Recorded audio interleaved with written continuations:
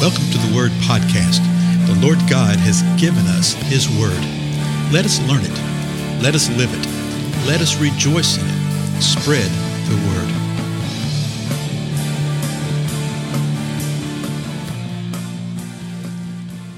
Well, blessings, everybody. This is Dale. Thank you so much for joining with me today on the Word Podcast. Going to take a little sidebar here. Going to chase something a little different today. At the time of our gathering together in this particular podcast, this is episode number 266. It's actually October the 31st, and the year is 2017. I realize that most people will be listening to this at some point hereafter, but this is a significant date, and so I just want to mention that. Then I want to talk about what the world does and what the church normally does with this particular date. If you say October the 31st, people automatically go Halloween, right? They're thinking along those lines.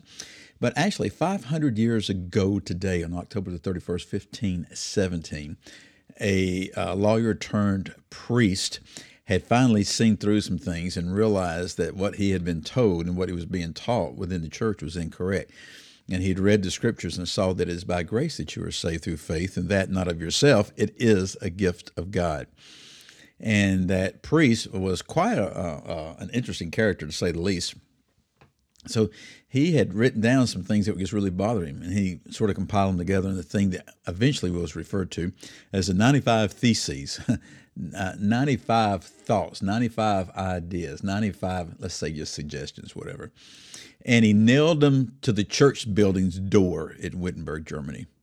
And of course, this was Martin Luther who did this. I'm just sort of enamored with the idea of reflecting on that was 500 years ago. And people say, well, that started the Protestant Reformation. Well, perhaps, but not really. The Lord was moving in the heart of many already and revealing these truths. But it was a seminal moment. It was a moment in time when a gauntlet was thrown down, and it did change things, okay, substantially.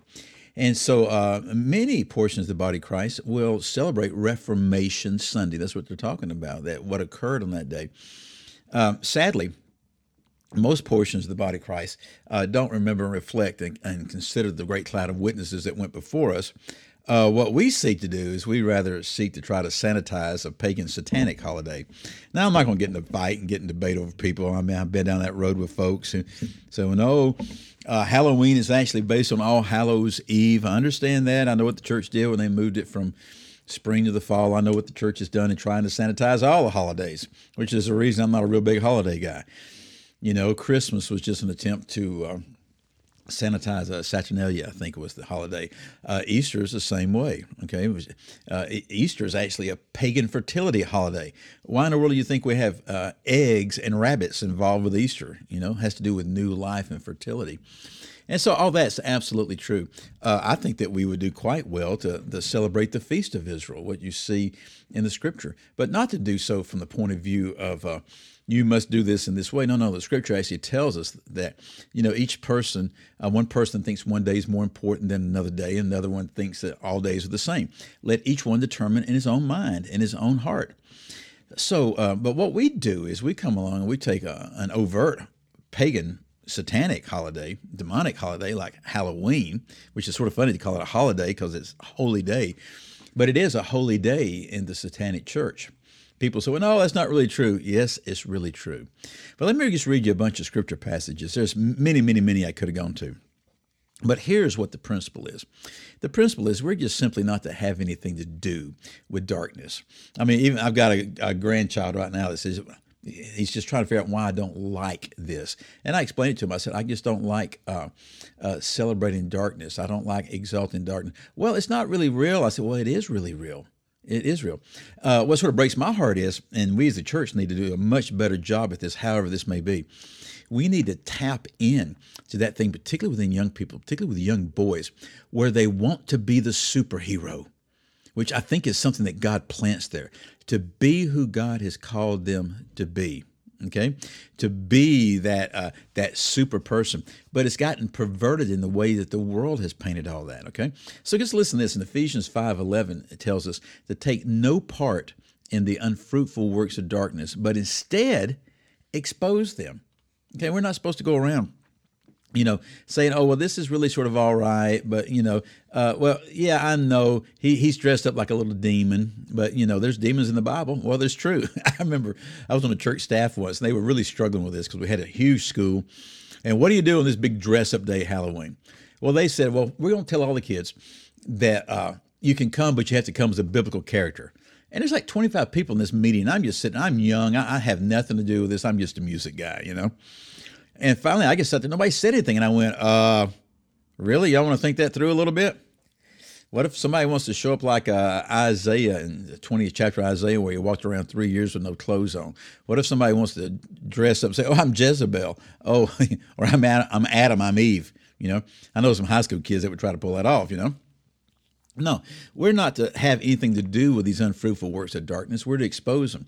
Ephesians 4:27 tells us to give no opportunity to the devil. 1 Corinthians 10:21 says, you cannot drink the cup of the Lord and the cup of demons.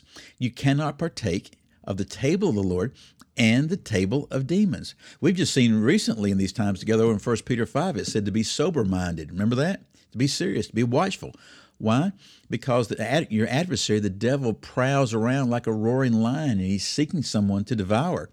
When you go to the Old Testament, there's all sorts of things that are talked about. Leviticus 19 says, do not turn to mediums or necromancers. Don't seek them out, and thereby making yourself unclean. I am the Lord your God.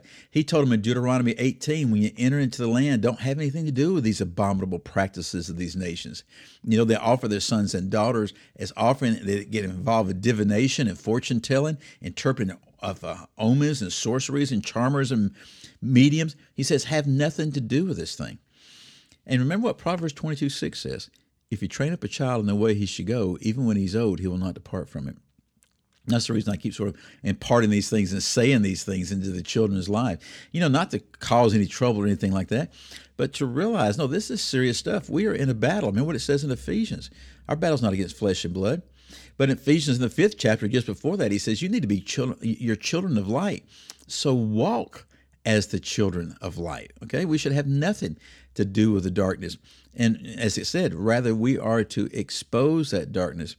3 John says this in verse 11, beloved, do not imitate evil, but imitate good.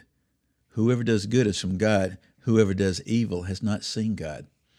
So, we're not to imitate evil in any way. We're not to have anything to do with the works of the flesh. Remember, Galatians 5 talks about all the works of the flesh. Don't have anything to do that.